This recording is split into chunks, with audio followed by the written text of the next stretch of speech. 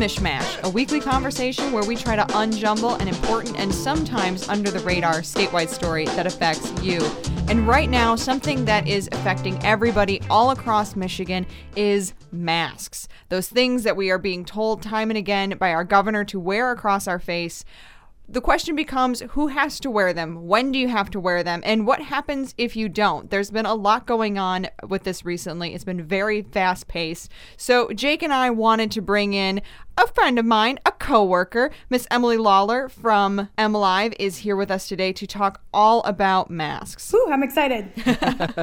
So Emily, first of all, tell us what's new right now when it comes to what the governor is requiring. Yeah, last week the governor sort of re-upped her ask that people, or her requirement, I should say, that people wear masks, and then added something, not only indoors in public spaces now, but outdoors when you can't keep your social distance 6 feet. And Emily, walk us through what her thinking is behind these mask requirements.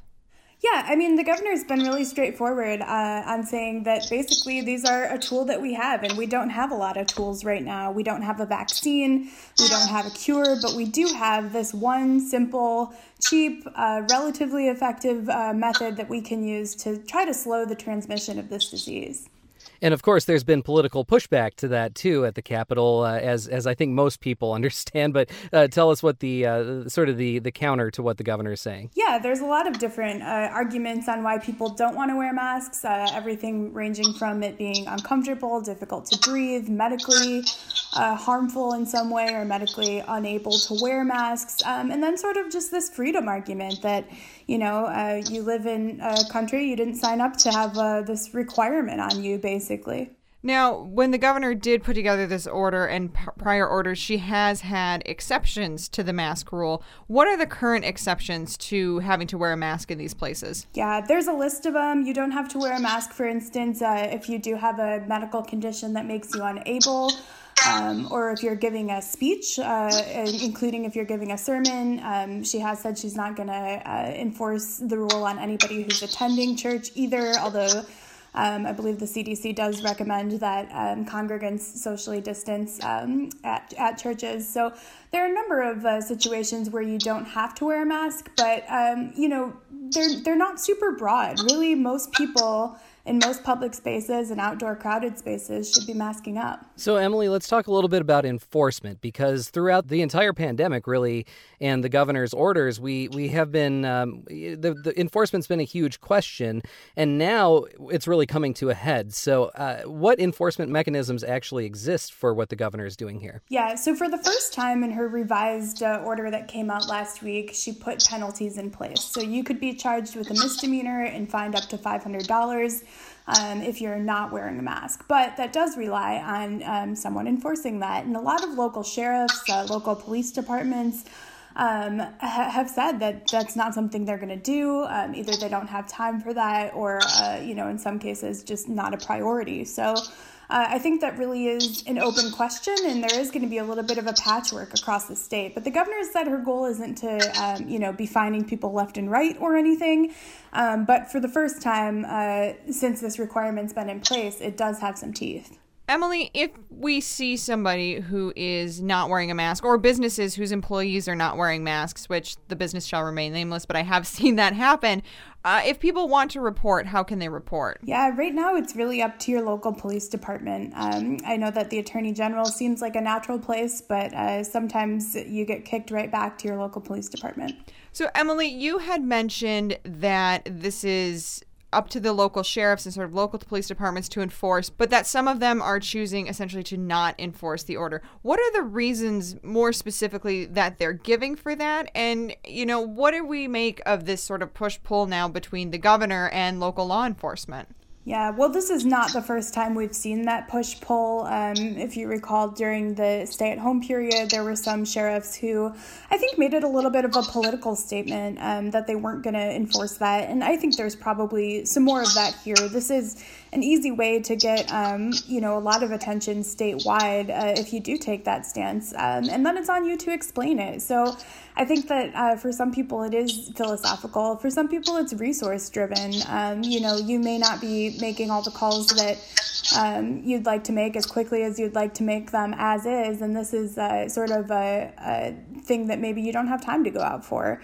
So I think that there's a variety of reasons, but we are left with a bit of a patchwork on what's going to be enforced where. When we talk about enforcement, we talk about people seeing other people not wearing masks. I think there are some things that we should maybe talk about when it comes to those exceptions that you mentioned before. Maybe just to reiterate the fact that just because you see someone not wearing a mask, it doesn't necessarily mean that it's either defiant or a political statement. There are people out there who cannot wear masks in some cases. Yeah, and I've talked with some doctors about that, and they do say that conditions that would merit that are rare, but they are out there. People with breathing difficulties and existing breathing issues are one obvious example. There's also people who have skin issues where like a mask rubbing against their skin all day wouldn't be good for them medically. So there are a number of reasons that people could be unable to tolerate these masks medically. And then there's also just, for instance, if you see a child under 5 without a mask, that's because people under 5 don't have to wear masks. So there's also some more obvious exceptions as well. From what I've seen, at least on social media and, in the news and in other places, Republicans have been especially sort of defiant of these orders and, not happy with them. When they do wear masks, they have slogans on them saying, I don't want to wear this mask in some cases. How has this become such a political issue, just the decision whether or not to wear a piece of fabric over your mouth? Whew, I think we need an hour on that one. But yeah, I mean, you're absolutely right. This has become very, very political. I would point to an example. Michigan United for Liberty is one of the groups that held protests against the stay-at-home order on the Capitol lawn, and they're actually assembling a naughty list, they called it, of businesses that wouldn't let people in without masks, and trying to sort of publicly make people aware in case there are people, it seems mostly conservatives, who align with that viewpoint and don't want to go to these businesses that are requiring masks. Of course, that was before all businesses were required to require masks under the order. But yeah, there's been sort of this grassroots resistance, and I don't know how much of it springs from partisanship and how much of it springs from, don't tell me what to do sort of thing.